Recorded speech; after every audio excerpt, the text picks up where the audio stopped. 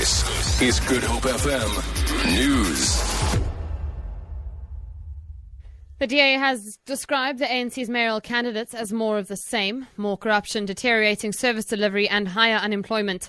Party spokesperson Phumzile Van Dam says the ruling party cannot bring the change South Africa needs because it is more concerned with putting allies of President Jacob Zuma in top mayoral positions. The ANC has named a host of new mayoral candidates. Only Johannesburg Mayor Parks Tower and Nelson Mandela Bay's Metro's Danny or Don retain their positions. The Gupta family has denied it attempted to capture a 51 billion rand PRASA tender on behalf of a bidder in 2012. The claim is made in a letter written by former CEO Lucky Montana. The denial comes as the Amabunge Centre for Investigative Journalism revealed a new example of alleged state capture by the Guptas.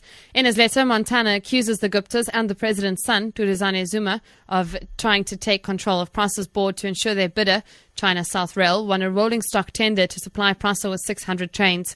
Gupta spokesperson Gary Naidu says the allegations are without foundation.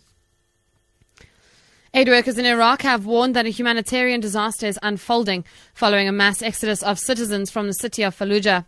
About 30,000 people have fled fighting as government forces drive back Islamic State militants. Refugee Council spokesperson Nasir Mufara says aid workers are overwhelmed by the humanitarian needs of Fallujah residents.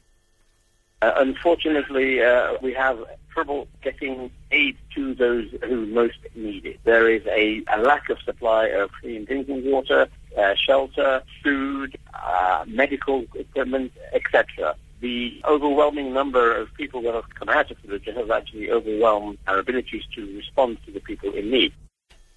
Lastly, South African wines are holding their own in a fiercely competitive international market.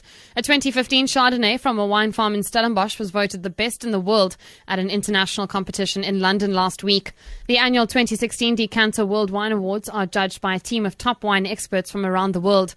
The Chardonnay retails at 240 rand a bottle. Owner of De Morgan's Wine Estate, Wendy Applebaum, says they are proud of their product.